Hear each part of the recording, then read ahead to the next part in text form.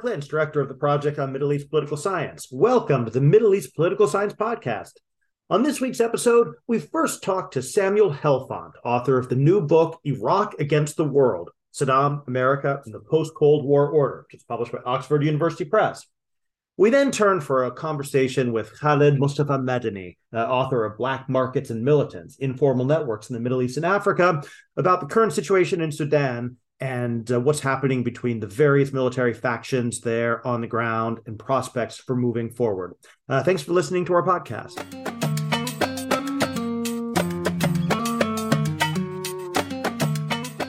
This is the Middle East Political Science Podcast. I'm Mark Lynch, and on this week's book segment, we're joined by Samuel Helfand, the Naval Postgraduate School, author of the new book, Iraq Against the World, Saddam, America, and the Post-Cold War Order, just published by Oxford University Press. Sam, thanks for coming back onto the podcast. Thanks, Mark. Thanks for having me, and thanks for blurbing the book. I really appreciate that. Well, it's really interesting. I've been working on related themes for a long time, back by my older book on Iraq and Arab public opinion. So I was really fascinated to read all of this. Before we get into it, maybe you could just tell us a little bit about the book and kind of what the major contribution is and what should readers expect. Okay, yeah. So, the book covers a what I would call a familiar period. This period in U.S. or Iraqi relations with the world, from the Gulf War to 2003, which has been written about from all sorts of different angles. But what the book tries to do, it's rooted in Iraqi archives, especially of the Ba'ath Party, and it tries to give an insight into Iraqi thinking. What were Iraqis thinking from the regime standpoint, I should say, and doing during this period, which I think most people don't know much about. So it gives the Iraqi side, and it also, I think, interestingly, uses these Iraqi archives not just to say what's happening in Iraq, but sort of what's happening in international history more generally, which is a sort of inversion of the way archives are normally used. We use American archives to talk about the Middle East, not Middle Eastern archives to talk about what's happening in the West. And I guess finally, I would say that it's a sort of blend of, social, diplomatic, global history. It sort of toggles between these different lenses to try to give a more nuanced understanding of what's going on in this period. And it's a period that I think most listeners will know. I mean, this is the period when Iraq is under this comprehensive sanctions regime and in confrontation with the United Nations over weapons inspectors. So it's a pretty distinctive time in Iraqi history. Yeah, I think it's and what's interesting about it, I think, which even though most people know it, and looking back in hindsight, what's sort of remarkable is just the central role that Iraq played in international politics at the time, right? I mean, the Middle East in general is beginning to play this role in the 1990s, even prior to 9/11. But Iraq itself is really central to debates, not just about the Middle East, but about world order, right? In the Gulf War and the Bush's New World Order. And so it's sort of remarkable that a country of middling size and economy, it plays this central role in global politics for a few decades. And it really dominated the agenda at the United Nations for over a decade. I still remember going and talking to all the UN officials there, interviewing for one of my books. And it really was an outsized part of the global agenda in that way. And it does kind of like track a lot of the big changes that we see unfolding.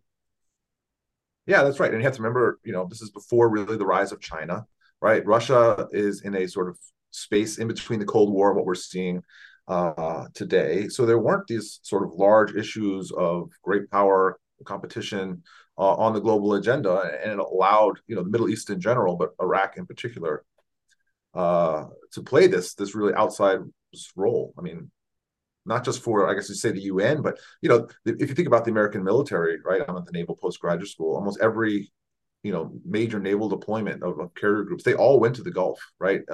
In the 1990s. That was where the destination was, whether you came from the Atlantic or the Pacific. I mean, it was the center of American political, diplomatic, defense policy. So before we go any further in talking about the book itself, let's talk a little bit about these archives and use these for your last book also, and you've come at it from a different direction now. But for readers who aren't really familiar with the scope and the nature of the documents that were captured in 2003 and made available to researchers, walk us through a little bit about what your sources were and how you were able to kind of mine them for the data for this book. Okay, so when we talk about these, when we speak about these archives, there's really two sets of archives that we're speaking about. There's some other subsets, but there's two big sets, right? One are state records, taken from state institutions like the military or the presidential office, and these were taken by the U.S. military, and they were brought to the U.S. They're immense, but they remain behind a firewall on DoD Department of Defense computers, and so they had an office in DC for a while that was releasing them, but they only got to like 60 or 70,000 pages. I just say only. That's an enormous amount for most Middle Eastern archives, right? But they only got to that amount because they had to translate them to get through the censor, and the censor didn't read Arabic. It was a big mess before they ran out of money. And so we have access to this 60 or 70,000. They're really pages. They're really interesting. But it's limited. Then we have the Ba'ath Party, the actual party, right? And this was a party state, so there were sort of parallel party offices for most of the state institutions. So you can kind of see what's going on in the state through the lens of the party.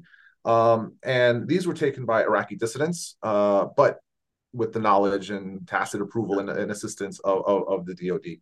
But because it was taken by these Iraqi dissidents led by Kanan Makia, they weren't put into U.S. government systems. They were brought first. They tried to keep them in Iraq. That didn't work. They brought these documents out of Iraq. They were housed at Hoover for a long time, where they were made digital copies.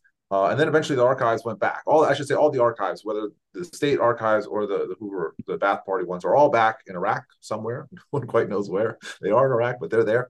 And we have the digital remains of these files, the digital copies.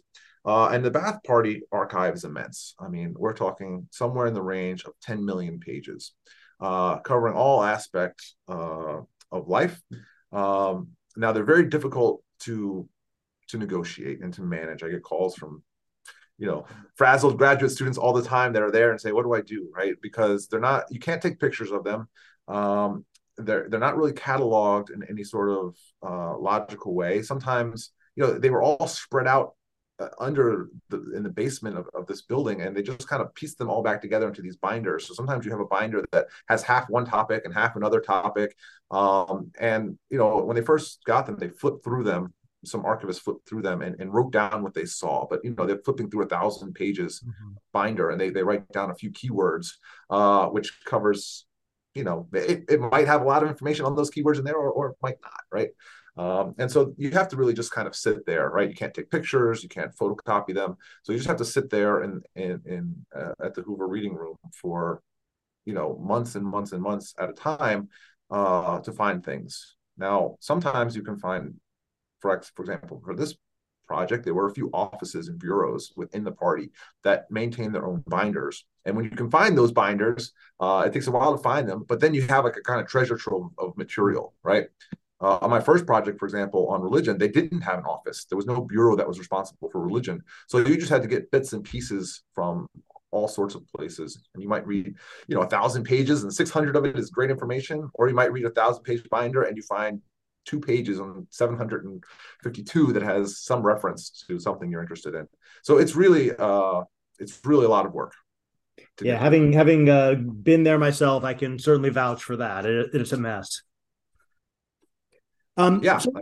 So let's start talking about the findings then, and the book itself. A lot of the book is focused on Saddam's efforts to, as they say, get out of his box, to try and win public sympathy, globally speaking, and to try and figure out a way to undermine support for the sanctions and weapons inspections and the like. Walk us through some of the key things that you found in the archives that kind of make sense of what he was trying to do.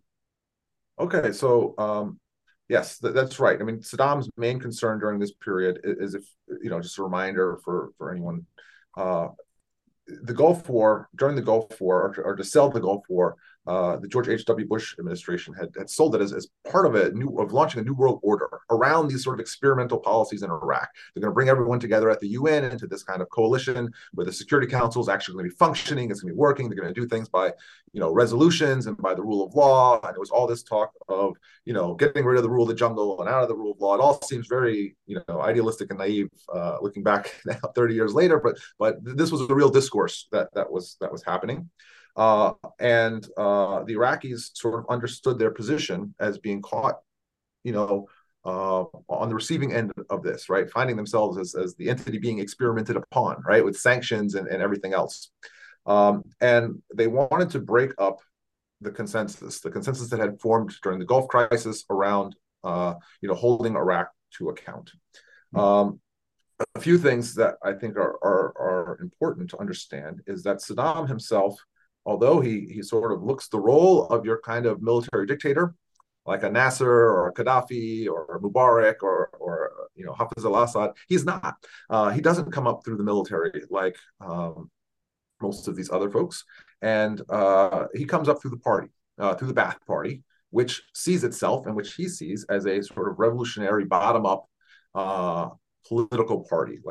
And so when he looks out at the world, yes, of course, he invaded two of his neighbors, and he has oil, and their economics and military and hard power play a role. But he really sees the world through this sort of bottom-up kind of massive, politics of the masses. And he sees his way out of this conundrum that he finds himself in the 1990s through influencing the masses, right? And he has party organizations, which I think no one quite knew about outside of the regime.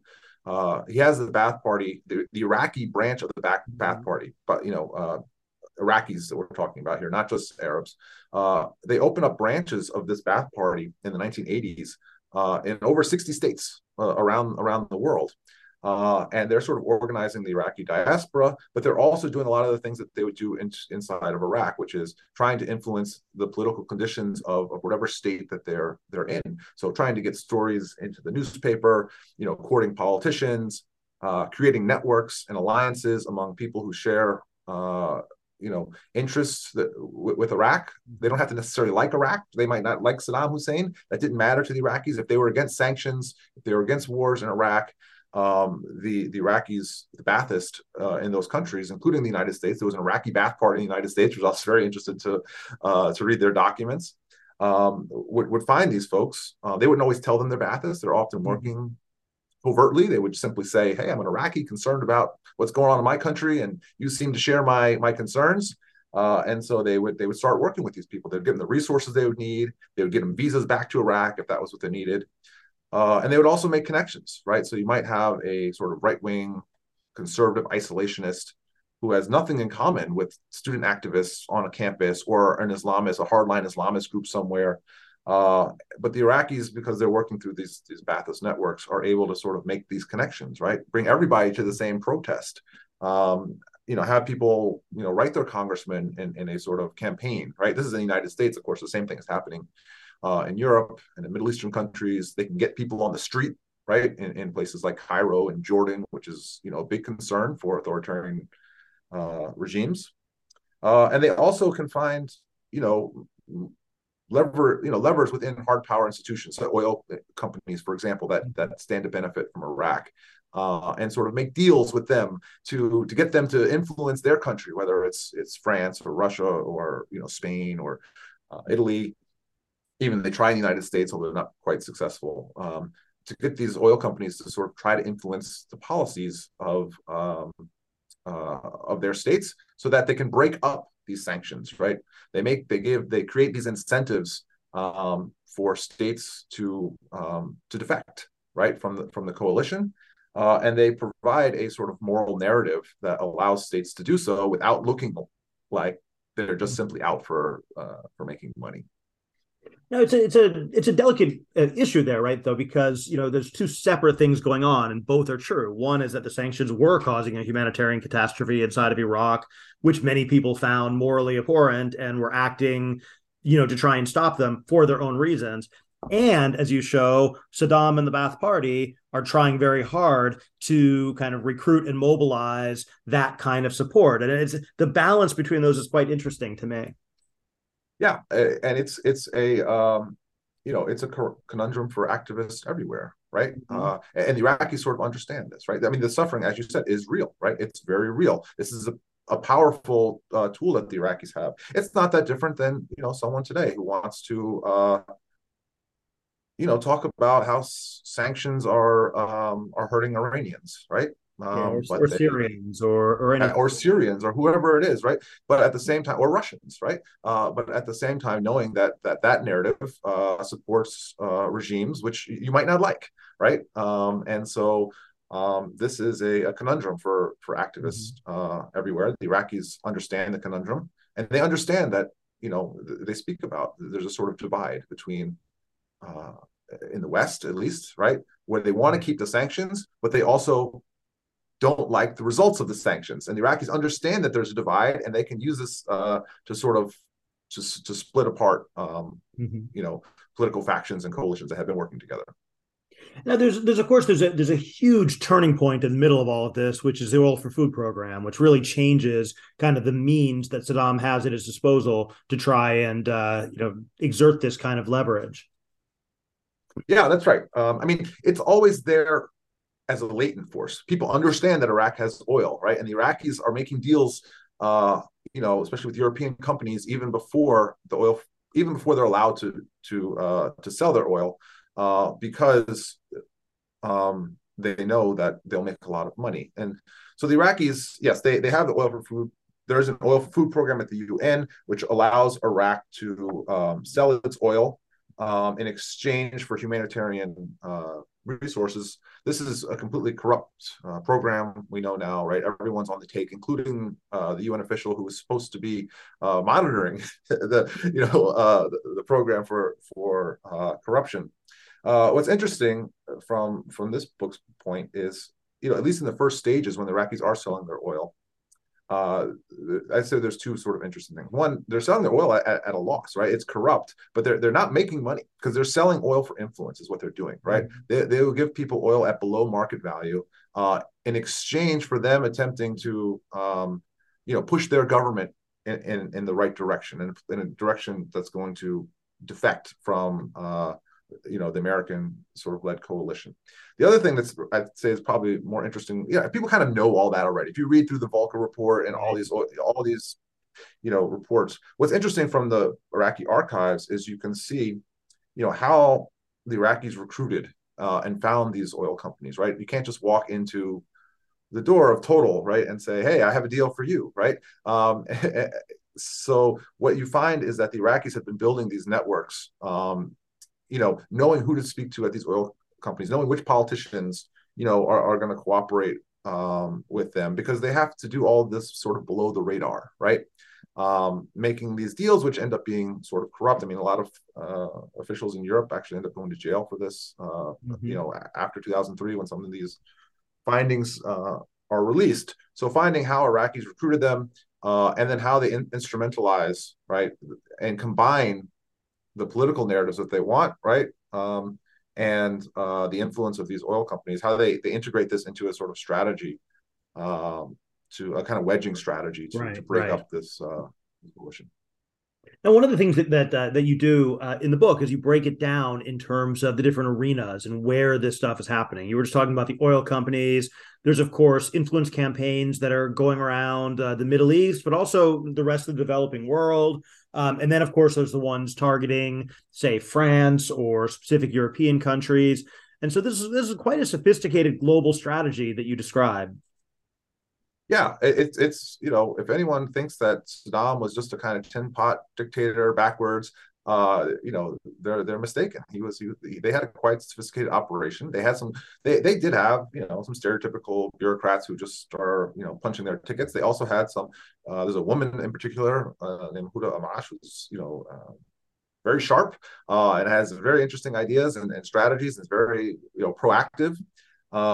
They have different programs for different parts of the world, right? They're acting very differently in a place like Egypt or Jordan or Saudi Arabia than they are in the United States, right? Or in Europe, right? Or in Russia, right? So in Russia, they might be speaking about the lost glory of Russian history, and look how the Americans are trampling on you, and Russian pride and all that sort of stuff.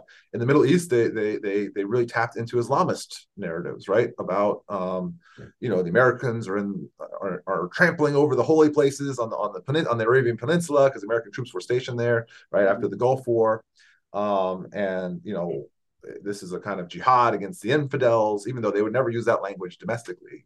Abroad they use it, or places like Pakistan that narrative gets a lot of traction. In the United States, they're comparing American policies in Iraq to Vietnam, right? And they're tapping into some of the old, they're trying to rebuild, and in some sense successful, this old, bring the band back from the 60s, right? Get the protesters back out on the street with these same ideas, right? And rekindle some of these, which works. There's actually, in the Gulf War, even right at the beginning, there are, we remember it as a sort of a good war, you might say, right? It's sort of how it's seen, but there was actually quite a significant protest. And it only passed in Congress by a few votes, right? So, the Iraqis were involved in that. And of course, by the time you get to the end of the decade, when and many of these protesters, we should say, right, they had their own reasons. People protesting the Iraq War in 2003, for example, they weren't just stooges of the Iraqi regime, right? There was good reasons to be out there protesting, right? The Iraqis, what they did is they amplified those voices, and they created networks where networks probably wouldn't have existed, which allow something like, in February 2003, you had the largest global protests, in the history of mankind against the Iraq War. And the Iraqis are very involved in sort of, tying together these different groups that are out there on the streets in various capitals. And so, and that's an important distinction, I think, this idea that, there's Saddam's plans on the one hand, and then there's, what's happening. And obviously not every protester is on Saddam's payroll, and the book doesn't say that. And that's important, but it's also, it's a really interesting kind of window into how, as you began this podcast, kind of how he understood how politics work, and kind of the ability to catch it, to wedge into these existing issues and narratives. Again, it's quite sophisticated. Yeah, I mean, it's also important to realize they had a lot of trial and error, right? Which is another thing. Some of the sort of popular understanding of Saddam is that he wouldn't hear any dissent, or he wouldn't hear anything that he didn't like. But that's not really true. They tried a lot of things and they didn't work. And you'd get these reports up say, this isn't working. We need to try something else, right? We're failing, right? This is like sort of mid-level bureaucrats or operators out there in the field reporting back that, hey, this strategy isn't working. We need something else. And eventually they hit on some things that work after a lot of trial and error. And what they find that works is the Iraqis can't create the fundamental sort of conditions of international politics, right? They can't create Russian nationalism. They can't create French, dissatisfaction with their place in this American-led order, right? They can't create Islamist movements, but they can sort of take what might be innate or inclinations by these states or different groups, right? And they can work them and push them to take actions that they might not have taken, right? That they may be inclined to take, but they can turn that inclination into a real action, right? Push them over the edge. And I spend a few places. It's hard to know, right, when they're actually doing this, because any type of influence operation like this, it's really it's a question of what would have happened in the absence of Iraqi operations, right? Would Russia have taken the same road? And it's certainly possible. And I narrow in a few places in Russia and France, or with the Muslim Brotherhood, where I show, like, actually, it's not clear that Russia would have taken this sort of stance against the United States in this particular instance. And this is how the Iraqis basically shaped it so that, and pushed the Russians to take that position. It's sort of like a precursor to the kinds of, like, say, the Russian influence operations in the United States and that sort of thing. That's become so ubiquitous in international affairs. But the difference here is that because of your access to those archives, you can actually see kind of behind the curtain and what they were actually trying to do in a way that we can't at this point with, say, Russia in 2016 or that sort of thing. We can actually do a little more than inference based on the Yeah, sources that we did. that's right. No, you can definitely see what they're doing, right? You don't know its So effects, but you can see what they're trying to do. Yeah. you can see what they're trying to do, right? And you can see that there's an intentionality there, right? And you can see how it played out, right? And who were the people doing what? I think the comparison to Russia in 2016 is good. We don't really we sort of know what Russia was doing, right? And we can sort of look, but we don't have the hard evidence, right? And the effects are similarly hard to sort of pin down, right? I mean, we know that they tried to get extra voters out into the street, right? And in particular places that they were going to vote for Trump. And you move 200,000 people in somewhere in the Rust Belt, and now all of a sudden we have President Trump, right? But those folks were probably inclined to go vote for President Trump anyway. The question is, how much did Russia push them, and how many of them would have voted without that Russian push? I mean, I think there's people who study this seem to say that there's good evidence that they were pushed, right, and that maybe there would have been a different outcome. The same thing you can say here, right, that the Iraqis are pushing them, which is, it works well for Iraqis as long as there's not a war, right?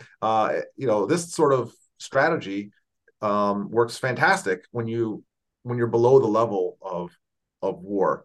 But Saddam is sort of blindsided, I think, in the Gulf War and in 2003, because this type of strategy does nothing against a sort of determined adversary with an overwhelming, military advantage. But it does tap into, I mean, it's not the major focus of your book, but it does tap into kind of ongoing debates about soft power and these kind of non-material dimensions of international relations. Yeah, I think that's right. And I had to spend some time in the intro sort of, and then sort of follow throughout the book, trying to think about what does it mean to be effective or to be successful in this type of this type of, influence operation. And what I try to do is there's one level, which I call the operational level, which is simply about creating these networks, right? If you pick up the phone and call somebody, they answer, right? Well, they come out and when they do the things that you're asking them to do, come to the protest, get your article in the newspaper, get you on TV, whatever it is, right? Get that meeting with the congressman or whoever else it is. And those you can actually track and sort of measure effectiveness, right? Because there are times when Iraqis are trying that and they're failing. And there are other times when they're trying it and they're succeeding. But then there's another level, which you could call like the sort of strategic level, right? Did this actually affect the policy of a place like France or Russia, right?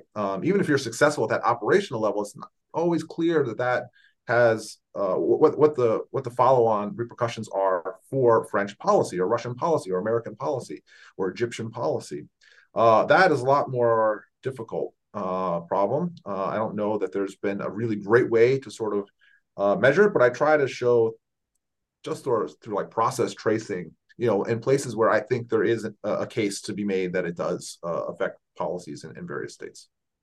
And you mentioned just now newspapers and media and TV. And of course, the media is a major battleground for this type of thing. And you've got a lot of details in the book about efforts to place op-eds or to, get particular, TV anchors to come and interview Saddam and things like that. There's a very active media strategy. It's not all about the media, but there's a lot of it there. Yeah, I mean, they want to control the narrative, right? This is also an age really where they haven't quite figured out the internet or satellite TV yet. So it was much easier to sort of try to control these narratives. Internet and satellite TV come in at the very end, but if you're, in the early 90s, it's much easier. And so, yeah, they can control who has access to Iraq, right? What reporters can come to Iraq, right? And they vet them. The Baathists will find, in places like the United States or Europe, they will find the reporters that they know are going to give the right message, and they will get them visas to go to Iraq. And if you're a reporter that's going to be critical, then you're not going to be able to report on Iraq, right? And same thing, if you're an ambitious reporter, even in the United States, in New York or something like that, the Iraqis will approach you with a story, right? And if you approach a reporter with a good story, they're probably going to run it. And so they give the details. It's all very curated behind the scenes, and especially in Iraq, it's curated. When someone comes to Iraq, I mean, you can follow their agenda, and these supposedly like independent just Iraqis on the street are actually have their lines, and they tell them, oh, actually someone just spoke about that, don't mention it, mention something else. It's all very curated. So I guess to finish up, then I guess we could say, stepping back and looking at like the big contribution of the book. One thing is that there's been a number of quite good books published now using these archives, usually to study, the system of totalitarianism and repression, Lisa Blades, or you did that great book on the religious sector, and there's been a couple of others that have used the archives, but this is a really a kind of a novel way of exploiting what's out there. You've seen the whole picture. Where do you see other types of projects that might emerge using these archives that, now that we've gone kind of past like the obvious? Yeah. So I think, there's still more work to be done, obviously, inside of Iraq on particular issues, right? There's good work being done on Kurds and elsewhere. But where I see the most potential is outside of Iraq. The Iraqis, so I mentioned they have an Iraqi Ba'ath Party, right? Which is under this sort of, the part of the Iraqi Ba'ath Party, they call it the Iraqi regional command, right? And they have all of these groups from all over the world, but there are also different Ba'ath Party branches, like for the Ba'ath Party of Yemen, right, or the Ba'ath Party of Jordan, right, Ba'ath Party in Egypt and Saudi Arabia, and they also have their own offices, and they're sending reports back to what's called the National Command, which is in the bureaucracy is one level above like the Iraqi Ba'ath Party, right? They're sort of supposed to control all the other regional commands, all the other what we call states. And there's a ton of information in there. You can really sort of almost rewrite the history of the Middle East. What does this look like? What does the second half of the 20th century look like through the lens of an Arab state, which we've never been able to do anything like that before. And you can get to all sorts of cross-Gulf sectarianism. There's all sorts of the issues that we deal with in sort of Middle Eastern studies that we sort of know, right? Sectarianism, regional relations, media, right? You can really look into all these issues outside of Iraq through the lens of these archives, and they're problematic. But American archives are also problematic, and British colonial archives are problematic. And you have to go in there skeptical, and you have to be able to read them against the grain, and do all the things that you do with any other set of archives. But if you do that, I mean, there are all sorts of ground level stories about Sudan, right, for example, or Egypt in there that haven't really been exploited. Right. Even in my book, I just deal with the Iraqi Regional Command for the most part. I don't deal with very, very briefly in a few places deal with what's going on in Palestine, for example. I mean, they have an enormous amount of information about what they're doing and what Palestinians that are connected with the Ba'ath Party or other nationalist groups that are aligned with the Ba'ath Party. The Lebanese Civil War, right? I mean, enormous amount of information about what's happening there. So I think really transnational and international issues, if someone wanted to sort of take those up, that would be really interesting. That's fascinating.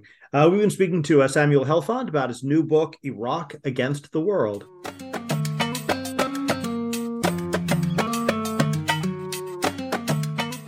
This is the Middle East Political Science Podcast. I'm Mark Lynch, and we're now joined by Khalid Mustafa Medani. He's the author, most recently, of Black Markets and Militants, Informal Networks in the Middle East and Africa, a book that we profiled on the podcast earlier this year. Professor at McGill. Khalid, thank you so much for coming back and joining us again. Thank you so much. It's a pleasure to be here. I wish it was under more auspicious circumstances, but of course, we're now in the second week of this rapidly escalating violence in Khartoum and in Sudan more broadly. This is a country and a topic which you've been studying your entire career, and I was hoping that you could help us to kind of understand at a deeper level what's really happening in Sudan since the uprising and the transition. And maybe a way to start is with the actual violence itself. And a lot of people, you read the media accounts of this, and it seems almost like it's just a personal rivalry between Burhan and Hameti, and they're just like power hungry and attacking each other for no other reason. But your work on the military and on kind of the underlying foundations of the power of the military seems to me points in a different direction. Could you walk us through a little bit, kind of what is really going on here between these two military forces? Well, I thank you for that question. I think the general narrative or explanation of the conflict going on right now is that it's a power play or competition between these two generals. One of them, of course, is General Abdel Fattah Burhan, who's head of the army, National Army, and the other is General Hemeti, or Mohammed Hamdan Dagalo, known as Hemeti. That does not explain a number of things. One of them is the severity of the violence that is ongoing between these two generals. And another one is why all of a sudden, after years, literally almost 2 decades of cooperation and partnership, did these two generals all of a sudden have such a stark disagreement leading to this kind of conflict. And so it's very important to really emphasize the framework agreement itself that really fell apart leading to that. We should begin, I think, in terms of understanding their own kind of partnership in waging the coup of October 2021. That becomes important. The differences between these generals and the structural issues underlying them really begin after that coup on October 2021. Unfortunately for General Burhan and the top brass of the military, they were not, despite all their efforts, able to consolidate their military rule over the country.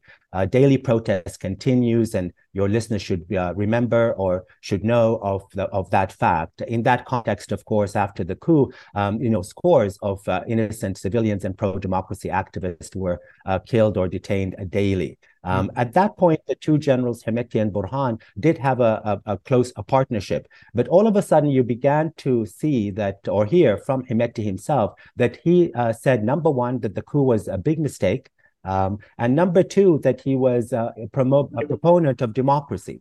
That really is the first indication of the deep conflict that was to occur. In the context of what occurred following the coup was, of course, the framework agreement. As a result of the lack of consolidation on the part of Burhan, they were both forced to negotiate with civilian politicians, in particular the Forces of Freedom of Change Central Council, around the table under the auspices of the international community, around what was called the framework agreement. The framework agreement had a number of different contentious issues that help us understand the structural tensions that emerge leading to this conflict. I'm going to highlight 3 of them that are extremely important. One of them had to do with transitional justice, the issue of accountability. Remember, Hemeti, of course, has been not so much indicted, but he is and was almost indicted for crimes not only against people in Darfur, but putting down, in cooperation with the forces of Burhan, the sit-in in June 2019, killing hundreds. So there's that issue. The issue of accountability becomes really important because it was one of the central principles that needed to be negotiated with the framework agreement. The other one had to do with the dismantling of the remnants of the former regime of Ahmed Bashir, specifically the vast economic wealth and institutions and assets of the National Congress Party that was led by Omar Bashir at the time. And the third and very important principle was, of course, the integration of the paramilitary militia headed by Hemeti that was supposed to be integrated into the national standing army, which is really crucial. These 3 principles or contentious issues, believe it or not, were deferred to phase 2 of the talks. The first phase was signed in late December of last year, of 2022. And these three very important issues, and here is where we begin to see the real failure of this agreement and the beginning of the falling apart of the agreement in this conflict. They were deferred to April 1 and then later to April 6th. It was never signed. Crucial to these differences was, let's begin with the integration issue. That, from the perspective of Burhan, was seen as simply a legal issue. The paramilitary militias of Hemeti, the Rapid Support Forces, were institutionalized legally as a branch, an assisted branch of the National Army in 2017 by Bashir. From the Burhan's perspective and his allies at the top brass of the military, the idea was to continue with having command and control over this paramilitary militia. But from the perspective of Hemeti, he wanted to retain his autonomy, and more than retain his autonomy, he wanted to change the structural and legal dynamics of this paramilitary force. In other words, in the context of the agreement, Hemeti wanted, in alliance with the forces of freedom of change, to be only under the oversight legally and politically and practically of a civilian prime minister. Here, of course, you see that from the perspective of Burhan, that was going to be a huge problem because he would not be able to consolidate the National Army and he would lose command and control authority completely to a parallel military force. In addition, for those listeners not aware, the two very important spoilers here, the Justice and Equality Movement and the Sudan Liberation Army branch led by Jibril and Minawi, tied their own integration into the armed forces to the timeline that Hemeti set, which was a long 10 years. From the perspective of Burhan, who wanted it to only be 2 years and happen quickly, the danger here would be not only would there be an autonomous militia under Hemeti's authority and this civilian prime minister, but also two other militias that would also be autonomous under the authority of the prime minister. That calculation gave the opportunity to elements in the armed forces to actually wage this, what we call internal coup to the institutions. Those elements, I would argue, and most Sudanese know, were members or remnants of the National Congress Party, the Islamist. And here we have to understand that division in the army. The top brass that, of course, include Burhan and those appointed by Omar Bashir, what we call the Intelligence and Security Committee. And here there's a division between Islamist and non-Islamist. And at this juncture that the Islamists themselves decided that this would be a perfect opportunity to persuade Burhan that there was no other option but to engage in an all-out war here in the capital city to take out the bases of Hemeti. And that becomes a really important aspect. In the context of accountability, and that's important, the other principle, the reason that Hemeti begins to have these tensions and conflicts with Burhan and the top brass of the armed forces is that he decided to bank and move towards his alliance with the forces of freedom of change.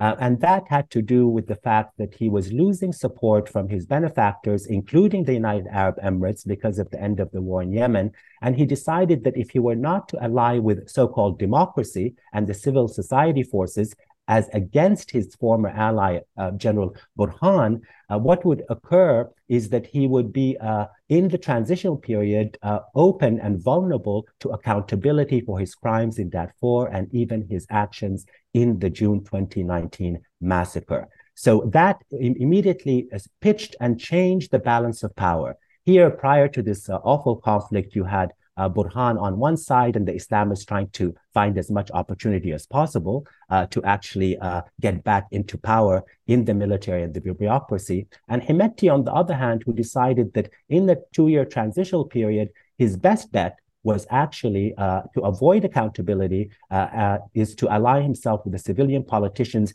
and ingratiate himself to the international community, not only the United States and, let's say, Saudi Arabia, but also to evade the accountability issues that the World Bank and IMF had actually insisted upon. And that becomes really important aspect. So these two elements are really important. With respect to the important aspect of dismantling the vestiges and the economic assets of the previous regime, Here is where the Islamists in the military come to the fore. Just 2 days ago, on April 25th, just to give you an indication, the hardliners of the National Congress Party, the Islamists, or what we call in Sudan Islamiyin, were released from prison. These included some of the most important Islamist leaders, Ali Usman Taha, Ahmed Haroun. Omar Bashir himself was moved to a hospital, a military hospital. Here you see this kind of opportunity for them to not only return to power, but importantly, to stop what was actually going on with respect to the negotiations. And that is very successfully many workshops and deliberations itemizing the assets of the previous regime and calling for their dismantling. So if you look at these different principles and how the different actors actually relate to them in terms of their own political ambitions and economic interests, you'll see that prior to this conflict, there was a dramatic shift, the structural and political, in terms of the balance of power between the former allies and partners, General Burhan and Hemedti. Thank you, Khaled, for that incredibly helpful overview. That really raises a whole set of questions that we can kind of maybe talk through a little bit. And one of them is about Hemedti. And, why would the civilian politicians be willing to work with him, given his responsibility for the massacre in 2019 and his own long track record in Darfur and the like? It would seem there would be some fundamental incompatibilities between the Forces for Freedom and Change and Hemedti and his ambitions. And then on the flip side, what did Hemedti expect to get out of democracy? Why would he put himself under a civilian prime minister that he perhaps wouldn't be in a position to control? Well, that's a really central question. Thank you for looking at the civil society side of this equation. In this context of the severity of the military conflict, we have not had the opportunity to actually discuss civil society acts. No one is spared as a protagonist in the failure of the framework agreement. The problem with the civil society, political parties, and the Forces of Freedom of Change is that they were extremely reluctant to include more stakeholders, and in particular, very reluctant to actually participate in negotiations with the resistance committees, which had been so key and important in overthrowing the regime of Omar Bashir. And I would argue that for those particular politicians and political elites, there was a fear of expanding political participation. Their central problem and their central weakness that really undermined their role and, of course, contributed to this conflict was that rather than negotiating first with civil society actors, including the resistance committees, and then deliberating with the military, they did the complete opposite. They actually entered into negotiations with both Burhan and Hemedti under the auspices of the international community. And then, because they realized that they did not have the constituency they needed for, to balance their position in these negotiations, begin to conduct workshops belatedly with groups in civil society across the country. And of course, that came too little, too late. From their perspective and from the perspective of Sudanese, they also, in the negotiations, compromised their position in terms of accountability. And the justice file, the file that is so important to those pro-democracy activists, and was something that they muted, let's put it generously, in terms of the framework agreement. So they increasingly lost their legitimacy. And so the biggest problem with them was their own ambitions to retain power and to have a position in the transitional government where they would get to appoint the prime minister, and the prime minister of their choosing would then appoint the cabinet. So it really is a story of political ambition. That does not mean that they are directly responsible for this level of violence, but it does mean that their own narrow political ambitions and interests within the Forces of Freedom of Change, a central council, and their refusal, because I actually discussed this with them and talked to them when I was in Sudan, all of the parties, including the resistance committees, their really reluctance for political reasons to really engage with the resistance committees and take seriously the political charters that were released in April of 2022 that offered an alternative of inclusion to a larger body of civil society. So that becomes really important, and we have to really hone in on the fatal mistakes, the political mistakes of the forces of freedom of change. On the side of Hemeti, that's an excellent question.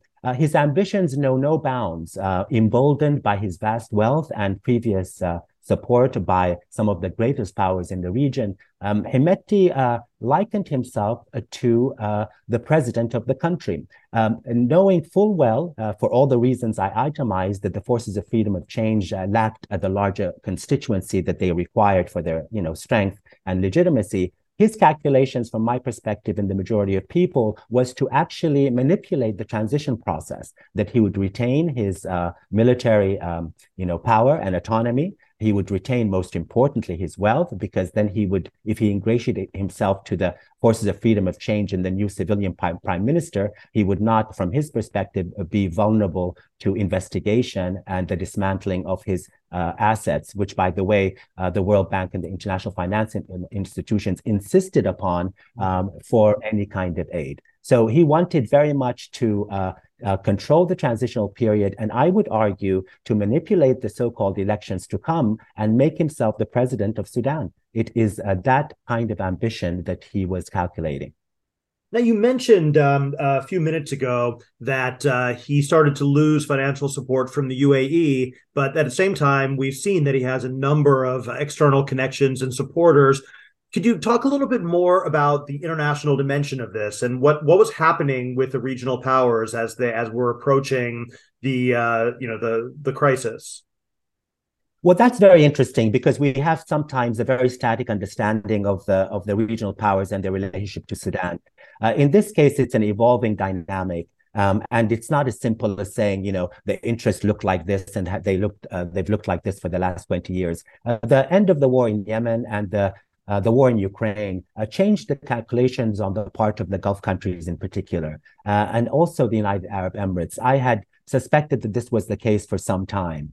Despite the great assistance, financial and political, that the UAE had given to Hemeti, that all changed as the Saudi Arabians and the Americans impressed upon the United Arab Emirates that Sudan's stability was the most important for all concerned, and the best way to actually stabilize the country was to engage in a managed transition.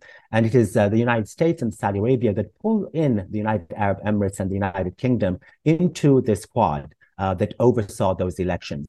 By that time, you had a shift. Previously, there were differences between Saudi Arabia and the UAE with respect to Sudan, but here you had a shared interest that evolved over time because of their changing strategies. And so in this instance, Hemeti understood fully well that he had no choice. He could no longer have an independent relationship with the UAE, and he had to participate in the Quad and actually support this transition. And this is why you'll see in his statements, surprisingly to some, this fervent kind of love of democracy that he somehow, has discovered overnight. And his insistence that he is saving the revolution of all things. That is not only his different calculations, but those his calculations are dependent on the changing dynamics of Saudi Arabia and the UAE. I have to say that for those countries, my understanding is that they actually did try to have a different option, that is, let's say, support Burhan, but finding Burhan unable to consolidate his power was a real problem. Another is they are not necessarily, they're not necessarily unaware that there are Islamist elements within the Sudanese armed forces. And so their idea was to really bring these groups together, civilians and the military, and manage a transition as the only way to stabilize the country and also, of course, stabilize their own interest. And that is why you had the dynamic changing on the ground, so to speak. It's interesting. Now, you mentioned right at the outset that one of the things that conventional explanations can't really explain is the extreme levels of violence and the indiscriminate nature of the violence. Talk about that a little bit. And, what do we need to know about why it's unfolding the way that it is in such horrifying brutality in Khartoum? Yes, well, that's important. I think that it's really important not to, quote my book, so to speak, but so many others have written. But the explanation has to be looked at in a historical fashion, and it has to be looked at, and Sudanese do it almost regularly, especially now, with respect to the pillars of the establishment of the deep state, for lack of a better term, the Islamist authoritarian state of Omar Bashir. One of the legacies that maybe some of your listeners are unaware of is as you know, in political science, the coup proofing that went with the issues of the security sector and the concerted plan. A key pillar, of course, was the factionalization of militias and the generation of different militias, including the Popular Defense Forces, the security apparatus of the National Intelligence and Security Services. By the way, the former leader of that was released from prison, and Nafi Ali Nafi, just to bring home the importance of this legacy. He's now out from prison, and roaming Khartoum and perhaps going further afield in the north. And in addition to that, of course, famously and importantly, first the Janjaweed that was established by Omar Bashir to fight in Darfur, and in 2013 the formal establishment of the Rapid Support Forces. But the two other legacies, what we call the pillars of the empowerment policy of Tamkeen of the Islamist regime, had to do, number one, with a real concerted effort to, as my book details in detail, the really command of the economy, in addition to, of course, their relationship with drawing in capital and investments from abroad. But the monopolization of the financial markets, the monopolization and the use of the state to essentially transfer private and public assets into the kind of the hands and the power of the National Congress Party and those in the military behind that. Those two pillars have become really, really important. And so if you look at those kind of legacies, that becomes a really important aspect. The third and important legacy, of course, that you have to understand is the complete purging of the bureaucracy from non-Islamists, the real monopolization of the bureaucracy. Taken together, these three pillars explain the severity of the violence. From the elements of the National Congress Party in the armed forces that are some of whom who've released from prison, and a number that are on the top brass on that committee, their kind of attitude is that if they are not to have an outright military victory, that all of these spoils of war and authoritarianism of the deep state that they had generated over all of these years would be completely dismantled. And this is why their statements from those elements of the armed forces are, we don't want international intervention whatsoever. What they're really saying is that we don't want an oversight over those who want to dismantle the deep state that we had built. So it's political ambition to get back in the bureaucracy and rule the country, because the Sudanese have basically upended them from the bureaucracy because of the revolution, which demanded that there would be reform in the armed forces, and the lack of participation politically and the expulsion of any members who worked with the former regime. So for them, it's an existential battle based on deep, deep economic interest and wealth, and political ambition that they see for them is nothing short of survival.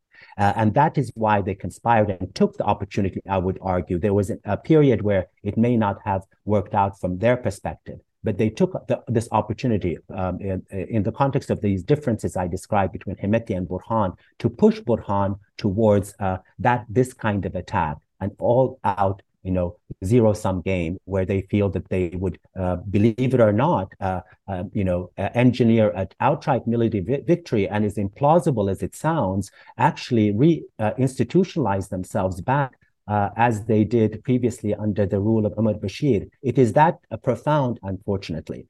From the perspective of Hemeti, his violent kind of, posture and the fight ongoing is very similar. He understands that given this kind of conflict, that if he was to lose autonomy for his rapid support forces in the context of integration, that he would be completely expelled literally from the country or arrested and lose all of these, all his assets as well. That makes a lot of sense. Well, then what about Hameti on his end? Why the violence coming from the RSF and his people?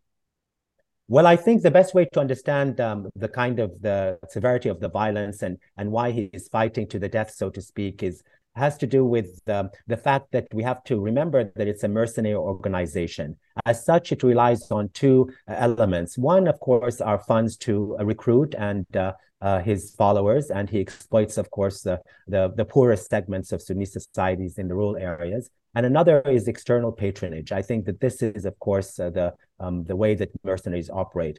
In his case, as I think I suggested, that he found increasingly himself isolated from external patronage. And that is why he tried to rehabilitate himself as a Democrat in order to move towards closer to the West, as implausible as that may seem.